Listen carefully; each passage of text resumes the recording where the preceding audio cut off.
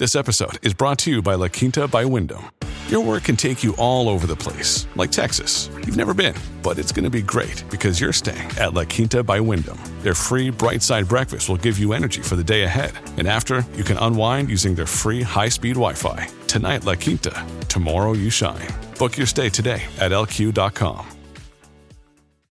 Here we are, day 5 that we are entering with the port strike here in BC, and the clamor gets a little louder for the federal government to do something.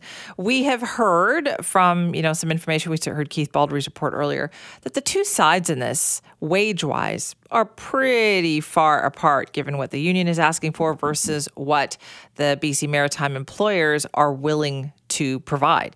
Big difference there. So that means this continues if they're talking about what's going on at the bargaining table. Federal government, though, could potentially intervene. There are calls from business groups for them to do exactly that. Greater Vancouver Board of Trade has also called for the use of all available tools, including back-to-work legislation if needed. We're talking about more than 7,000 workers here, right? At ports everywhere, like something like more than 30 ports in total. And the disruption of something like $500 million worth of goods on a daily basis. So what does this mean for industrial relations in our province? What can be done? What kind of impact will this have? Well, joining us is Mark Thompson, Professor Emeritus of Industrial Relations at UBC. Mark, thank you for being here. Good morning, Simi. What do you think about this? How big of an impact is this having? Well, longshoring strikes do have an impact on the economy. It takes a while for that to happen, and we're starting into that phase. But the long-term impact is typically not great, and so everybody would like to have this end, but so far doesn't seem to be working. No sign of that. So when you say the long-term impact isn't great, why? What happens with that long-term impact?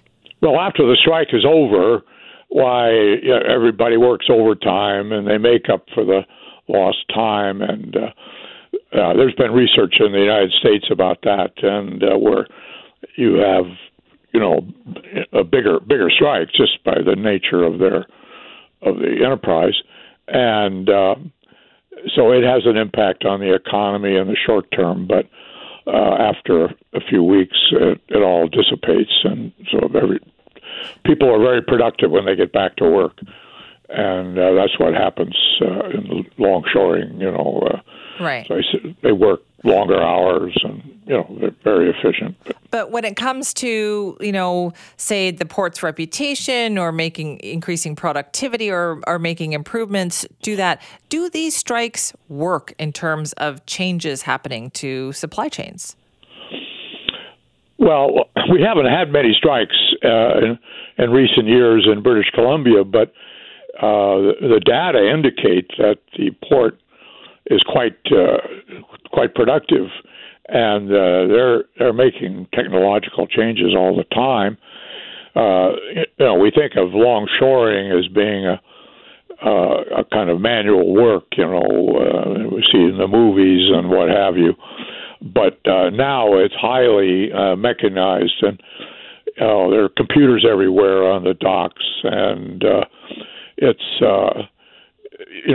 the turnaround time for ships, which is crucial to the functioning of the maritime industry, is very quick, and so the improvements are happening all the time, and that was an issue 30, 40 years ago, but not anymore.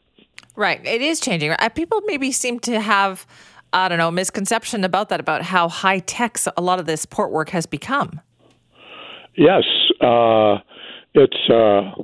I was involved in a dispute years ago, and we went into some of the workplaces, and everybody had a keyboard, right. Everything. It was everything was being tracked. The containers come off, and you have to know who they belong to and where they're going, and they have to get routed to a truck and all that.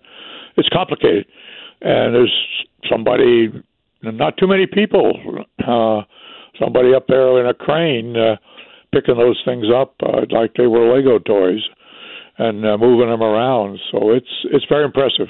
It is very impressive. It is. And you have to be so incredibly accurate when you consider the lifting up and the putting down and the moving pieces around. And I wonder, do you think, when you talk about the general public, do we think about all of that work, Mark, or we think about it when a strike happens? Well, I think most people take it for granted. When cars come in from Asia, televisions and, luxury foods and things like that, and pulp and paper and lumber and minerals go out, and it's all very, very smooth and doesn't attract a lot of attention. You can't get near the port now because of security. So it's they're after September 11th, they were very concerned about that. So it's a very, very well functioning operation most of the time, and this strike is very unusual given the history of the Port of Vancouver. Interesting. All right, Mark, thanks so much for your time. You're welcome, Simi.